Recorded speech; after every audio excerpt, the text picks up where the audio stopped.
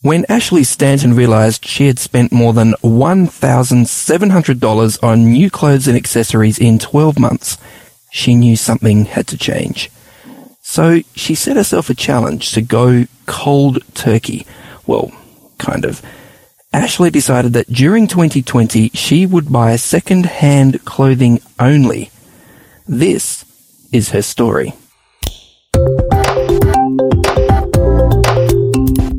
This is Signs of the Times Radio with Kent Kingston.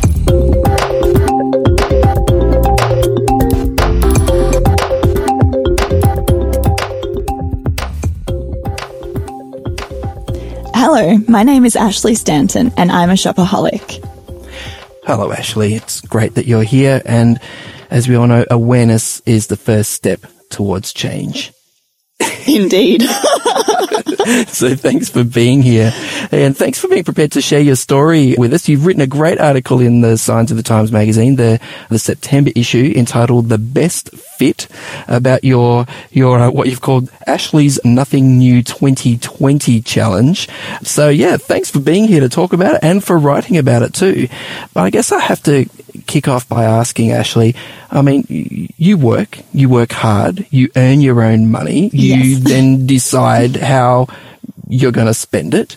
Some people might think, $1,700 over a whole year for a fashion conscious young woman such as yourself, why should that be a big deal? What's the problem? Well, at first I didn't see the problem either, for exactly the same reasons that you just said. Mm-hmm. And I suppose depending on who you talk to and depending on what people are buying, they might say, well, if your average dress costs $100, she just got 17 new dresses or the equivalent, right? Mm-hmm. But the problem actually came in that the items I was buying were a lot cheaper than $100 a pop. Yeah. And there were a lot more items that I was buying purely just because they were so cheap, so accessible, and I was going shopping pretty much every weekend. Okay, so why did this worry you? Was it the amount of money that worried you, or another aspect of what was going on? I mean, I wasn't thrilled at the amount of money that it was taking, but as I mentioned, I am a shopaholic and I actually really enjoy it, and I would consider shopping one of my hobbies. And so I was like, well, every hobby costs money. Mm-hmm. This is my hobby. This is costing money. And so it wasn't necessarily the money element. It was actually to do with where are my clothes sourced? What is the impact that these clothing habits are having, not just on me, but on the greater picture on the world. Okay. Yeah. I mean, you were in your working life, you work for a Christian aid agency, the Adventist Development and Relief Agency. Is there an element of that sort of faith-based perspective that sort of fed into this? Yeah, so a lot of it did definitely come from my desire to be conscious about the people who were making my clothes. So I first came on my conscious, ethical fashion journey, if you will, through looking into who am I affecting by purchasing these clothes. And that's when I started using resources like the Baptist World Aid Ethical Fashion Guide to sort of guide my fashion choices, like who's got a really good rating in terms of who's treating their work as well. Yeah. Who doesn't. Yep. And that's where it started. And for a couple of years, I was satisfied with that. I was like, that's my job done. I am now shopping ethically. Go me. Yep. But then this delightful topic of the environment started to creep in. Okay. So then I started looking at, okay, well, maybe the workers are being treated well, but what impact is the environment going through right now for me to have this cute new crop tee or something? So I started looking into, well, where am I purchasing from? And a lot of those places were what we would call fast fashion outlets. Yeah, you used this phrase in your article, and I wasn't quite sure what it meant. So I actually went and did a little bit of research to try to figure it out. But so explain to us, what do we mean by the expression fast fashion? Fast fashion is essentially, how to even describe it? So your grandparents, my grandparents, back in the day, they might have had 2 seasons of clothing. They might have had their summer, their winter. They are for very obvious reasons. It's hot. You want clothes that are not as heavy and nice and cool. It's cold. I need to rug up a bit. And of course, fashion has existed for decades. So people would go through little trends, but they were maybe 2 seasons, maybe 4 seasons at the most. Or maybe they were like half a century, or, this is the way people dressed in the early 1700s in France. Yeah, exactly. A lot of people were still making their own clothes, or if they weren't making their own clothes, they had a friend or a relative that was making their clothes. And so not a lot of this was mass produced, and people were just buying to wear, and like everything had a purpose. It was for the sake of, well, I need clothes. What's going to suit that? Okay. They went for quality. They went for things that lasted a long period of time. Yep. And look, I guess for me, like being a man and a bit clueless sometimes, my wife had to point out to me things like, why are you wearing your light coloured pants in winter? Like those really should be for summer. Like you should have your darker clothes in winter. I was like, really? Okay. All right. So stuff like that. So I sort of got this winter summer thing kind of sorted out. Then I guess I noticed that fashion houses and boutiques have a spring season, an autumn season. So then it's 4 seasons a year, spring, summer, autumn, winter. But it seems fast fashion's taken it to a completely new level. Yeah. So how does that work? How many seasons are there in fast fashion? Look, you could say there are 52.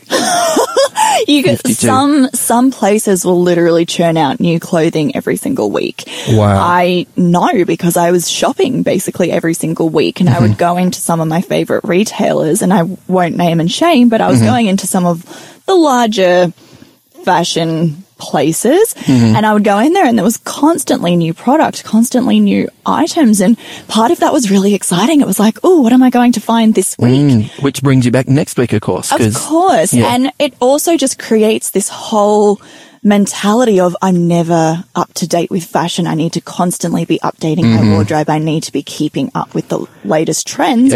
Are you also like on the street looking at what other people are wearing and thinking, oh wow, wonder where she got that top, A lot of it for people my age especially would be Instagram. You're on Instagram and you're seeing, what is everyone wearing? Oh, that's really cute. And you get influenced by what you're seeing and constantly trying to go out and mimic that style or mimic that look. I'll be the first to put it out there and say my fashion's not very original. I look at what I like and I'm like, yeah, that's awesome. I'm going to mimic that. And I mean, aren't we all doing that? But when you're seeing the thing that you're mimicking changing every week, it's like this constant scramble to try and keep up with this changing thing. And of course, manufacturers saw this and they were like, there is a demand. People are hungry for new content, new product, new look. So they started producing. Well, actually, you could actually say it was probably them who started to introduce this trend, and then people bought into it and they were like, oh, I need to catch up. Oh, they're releasing new stuff. Oh, I want this. Oh, I want that. And it just snowballed from there. Wow. Okay. Yeah. So in terms of the quality of the product that you're getting through fast fashion, I mean, how many months or years worth of wears are you getting out of these? I actually have yet to see any of those garments through to the end of their life, whether that be because I got rid of them or because I just don't wear them anymore. Okay. So I haven't actually do they ever actually get washed? Do they go through the washing machine? Yeah, they go through the washing machine, but I suppose it would be one of those things where, it's more flimsy or maybe just a cheaper material. Right. This is what I've heard, that when it comes to fast fashion, the quality is often quite low. Oh, so low. So you will wash it a couple of times and the colour's just not there, or it's a bit sort of shapeless and baggy. It's lost its stretch and vim and vigour, and it's like, well, it's pretty much disposable clothing in some ways, it seems. Essentially, I know some people who know me well will know I enjoy a good session of exercise, and even just in the activewear industry, some people who are just churning out new styles, new designs, new prints. I have some tights that I bought brand new last winter and I was so excited for them. They were so beautiful and I loved them. I wore them all the time. They have now more or less lost their elasticity. So I'm constantly pulling on them, trying to get them to stay in place. But they also didn't really set me back much money and they were quite cheaply produced. Whereas if I had have invested more money into some different, more expensive tights, which I have done this year, the quality is just yeah. You'll expect them to last more than 12 months without going all 100%. baggy around the knees and around the waist or whatever. Yeah. I haven't had them for years, but I've Yeah. spoken to other people who have purchased these brands for, Yeah. and they're like, oh yeah, I'm still wearing mine 5 years on and they're Okay. doing well. All right. So you talked about the environmental impact and the impact in terms of like labor conditions for people who make these garments. I read something like just recently that just blew my mind. Let me read. It's from a book from John Mark Comer called The Ruthless Elimination of Hurry. He says this: 1 in 6 people in the world work in the garment industry. Wow. That's just south of 1.5 billion people, he says. And approximately 80% of those people are women. So there's a sort of a feminist angle to that. And fewer than 2% of them make a living wage. Yeah. So when I read that, I was like, this is not a fringe issue. No, it's not. Like 1 out of 6 people in the world work in the garment industry. Wait, did you know that? I didn't know that particular statistic. That's a lot bigger than I possibly could have guessed. I would have guessed it was quite large, and I also would have guessed that majority of them are not in the developed countries. That's right, yeah. But yeah, that's wild. Wow. That's a lot. And when he says that fewer than 2% of these workers make a living wage, I mean, you know, working in the NGO sector, is this a phrase you're familiar with, living wage? Like, what does that mean? Yeah, for every country, there's a different, what they would call like a poverty line or the living wage, but it's essentially, are you earning enough to realistically be feeding yourself, clothing yourself, housing yourself, Right. all of that. And even some people will argue that there should be a little extra so you have enough for medical attention if and when Sure. needed, and all Or to that buy sort some of stuff. clothes. Oh, yeah, to head on down to the shops and buy clothes. But Yeah. and so if you're not earning a living wage, it's not even saying I'm greedy, I want more. It's literally saying I am not earning enough to even get myself through life in meeting every need that I have. Yeah, yeah. So I guess the argument is if you do your research, you use, you know, as you pointed out, you know, the Baptist World AIDS Ethical Fashion Guide, for example, you can then make choices on which companies you support, which companies you don't. Are you then, though, going to disadvantage some of those most, like, workers who are most vulnerable already, those who are actually producing this fast fashion? Yeah, this is a huge topic of debate in the industry because some people will argue, I mean, they may not be earning a living wage, but at least they're earning a wage. And if you start boycotting, then you're contributing to that problem. And there's a huge dialogue and a huge discussion around it, which is why if you look into the Baptist World Aid Ethical Fashion Guide, they will not actually encourage you to boycott.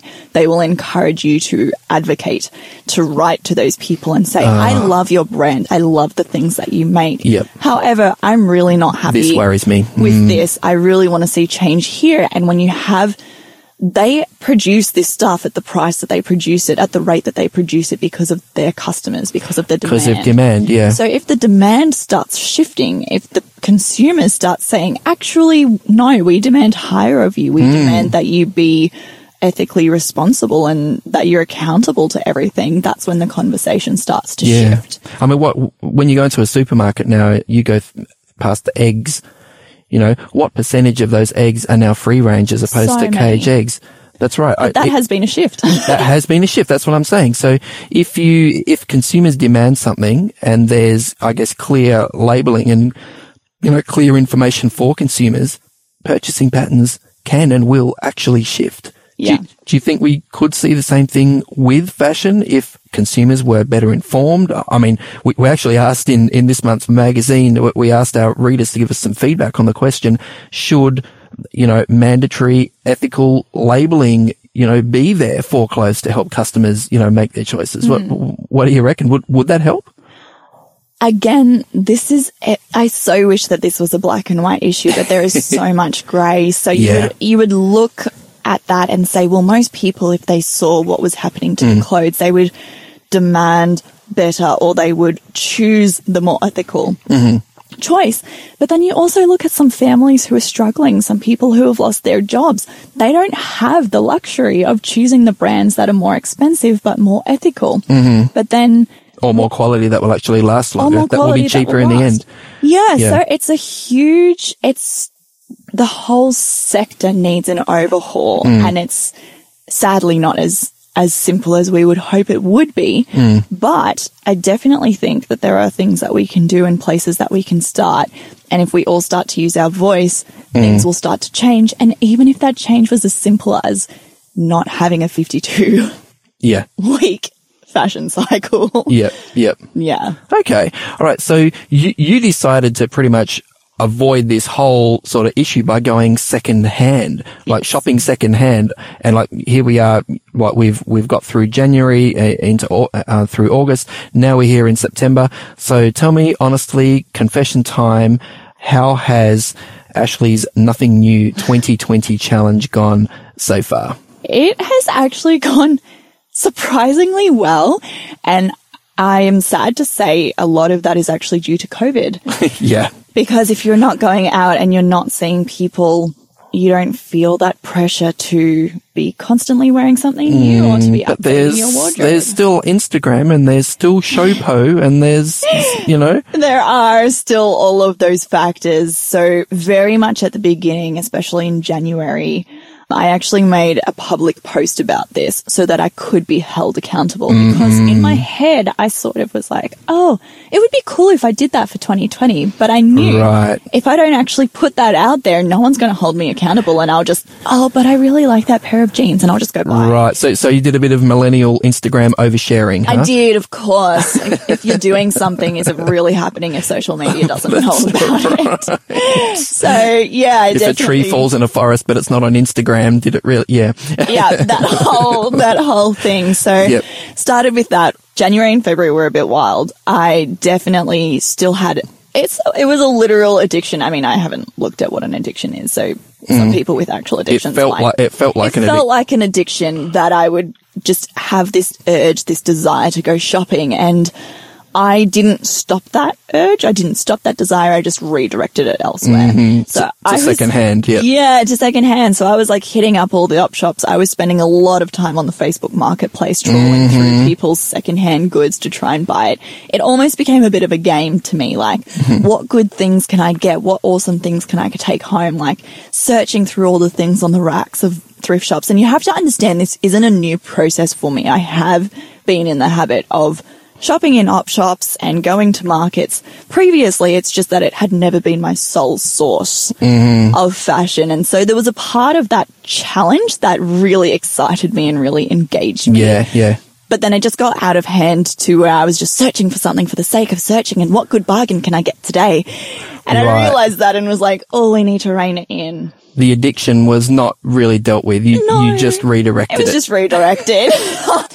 So what did you do then, like to deal with this aspect of addiction that you felt you were struggling with? Like, did you just continue to party up with the secondhand purchases, or did you actually have to put some more strategies into place to sort of rein things in? Yeah, so this is sort of about the time when COVID happened. Right. So that stopped going to physical op shops, but then the Facebook Marketplace was still there. I actually put a limit on my phone. I had an app limit on my phone, so I could only spend 10 minutes on Facebook a day. Whoa. Yeah, it was not good. I was still very much actively looking for stuff. That's like cut off my leg, Facebook. Hard decision. Yeah, so I put that sort of limit on myself, and I don't know, I'd come home to my husband and be like, I did a bad thing today. And he'd be like, what did you buy? That's what my wife says. She says, I did a bad thing today. And my reply is always, how much? Yeah. So it was a very similar situation. But yeah, I think putting in those restrictions and then obviously being restricted from physically going out and shopping helped to sort of tone that down. And then when I felt my internal demand for new and latest and everything was sort of soothed because no one was going out, it was... So it sort of helped. Okay. All right. So, I mean, are you going to make it? Are you going to make it to the end of the year? Oh, yeah. I mean, it would depend on who you ask. I have technically bought 2 new Scandal. I bet you didn't Instagram that. I did actually. Oh, you did? Oh, very honest of you. Very transparent. They were both shoes, and they were actually both... a left one and a right one, so that's really only one purchase. No, 2 pairs of shoes. Oh, so you bought 4 things then? Well, if you look at it that way, I mean, if we're taking the shoelaces, then there was 6 or 8 things, you know. Oh, okay. No, it was because I've actually had some issues with a dodgy knee, getting some knee pain, and because I am quite active, investing in good, proper shoes was really important to me. Medical exception. All right. So I did actually post about that and said, you know, full disclosure, I've just bought a new pair of running shoes, but I was totally at peace with that decision. And did you look into the ethics of which shoes to buy at that point? Oh my goodness, I didn't. There we go. Look, you know what, Ashley? No one's perfect. I know. Look, it's my imperfect journey. But you're trying, and that's what's awesome about this. The fact that you're giving it a red hot go, like having a real good crack at it. I'm really impressed. I'm wondering, I have to admit, I'm thinking, well, here we are, end of the year, you know, approaching. What about Christmas? Does this secondhand only thing apply to like Christmas shopping, gifts for other people, or just for yourself? Yeah, so I said that it would just apply to myself, mainly just because I have decided I will put myself through or subject myself. I don't even view it as a negative, but just because I have decided that I will purchase things secondhand doesn't necessarily mean I want to be pushing that onto other people. I will definitely encourage people to do that. But also in terms of gifts, I'm also sort of getting to a stage where I'm appreciating experiences for gifts as opposed to a physical thing. It's like, let's go horse riding, or let's do this, or let's do that. And that isn't necessarily the purchase of goods. It's the purchase of an experience. And it's also, it's quality time, because often you share that with the person. And the other thing is something handmade. Yes. Like, you know, spend some time actually getting a bit crafty and, you know, put something together, you know, woodwork, or I don't know, you know, what you're into or what our listeners are into. But I think it's really nice to have someone actually spend that time and effort on you rather than just pull out the wallet and, you know, tap that card. There you go. Well, because not as much thought has gone into that. I mean, I've definitely given people gift cards as presents in the past, and I will definitely do it into the future. Let's be real. Yep. So there's no shame there, but you know it never happens. I mean, you give a free massage to your husband, you know, and then it comes about April or something, you're upset with him or something, and then he pulls out the free massage card. It doesn't get him very far, does it? Those things never work. Let's face it. But it's a nice gesture. No, it's good. It's good that you're thinking about it. So, will you get to the end of 2020 and say, that's it, done? Ashley's Nothing New 2020 challenge all over. Now I can, you know, head back to Westfield shopping town and spend it up, or do you think this is going to have a longer term impact on your spending patterns? Think it has been a very useful process just for me to see how possible it is. Sometimes it definitely means being patient. It means, okay, so I'm searching for a particular item right now and it's not available. I can't seem to find it anywhere in my size. For example, I recently just purchased a pair of jeans, and it was quite a mission to actually have the patience to wait for them to become available. And then when I found them, just pursuing it hard with the person that was selling them to just be like, I am very interested. Please sell these to me, because if you don't, I've got nothing. Like, this is an issue with op shopping, though, isn't it? I mean, I was going to be disparaging to you on behalf of all the women who say nothing fits me, and you know, this young girl, you know, so slender, you know, she can probably put anything on. She's a human coat hanger, but it has even been a struggle for you to find things that fit sometimes. I definitely believe that there are some items of clothing that are easier to find secondhand than others. Yeah, for example, and some sizes. Some sizes as well. I love the op shops that sort their clothing by size. They are my favorites. Some people sort by color. So you'll go like, you know, all your black items are here, all your orange items, pink, blue, whatever. But then you have to go through every item to try and find your size. If they've even got your size. Yeah, but the ones that sort all of their products by size are so good, because you just go in and you're like, okay, this is the small section I'm dealing with, or maybe this is the large section I'm dealing with. But you know, once you've been through your section, I'm done. I've seen it all. Wow. Yeah. And what have been some of the best finds that you've like come across in the op shopping? Ooh, in op shopping, Yeah. one of my favorite things was actually a dress that I bought. It's a summer dress by the brand Kookai. I don't know if any of you ladies know that, but it's not the cheapest brand to buy brand new, but I was able to afford it because I found it secondhand, which is exciting. Nice. A lot of my shopping has been through the Facebook Marketplace, of course, because COVID came in and all op shops shut. Right. So, yeah, also found some good deals on there. I actually bought a couple of pairs of exercise tights, as I mentioned.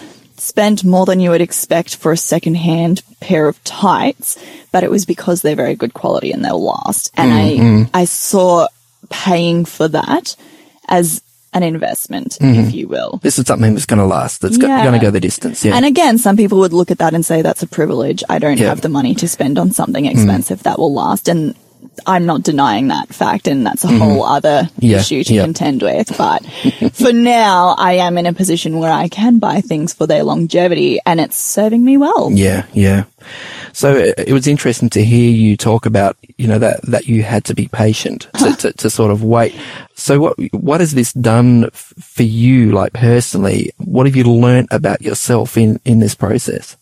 Not even just fast fashion, our whole world has made all of our patience dwindle because even if you think of the internet, like coming from dial-up to broadband and Wi-Fi and all where we are today. I know. It's like, come on, download already. Yeah, if my webpage doesn't load in 5 seconds, I'm so impatient. It's only a 12 gig file. Come on. Yeah. And same with fast fashion. Everything is instant. Even now when we buy things, you get express shipping or you can get everything so instantly. And so it's definitely taught me to have a bit more of a back seat and just to calm down, enjoy the search, looking for the right thing. And it won't necessarily be there the first time you look.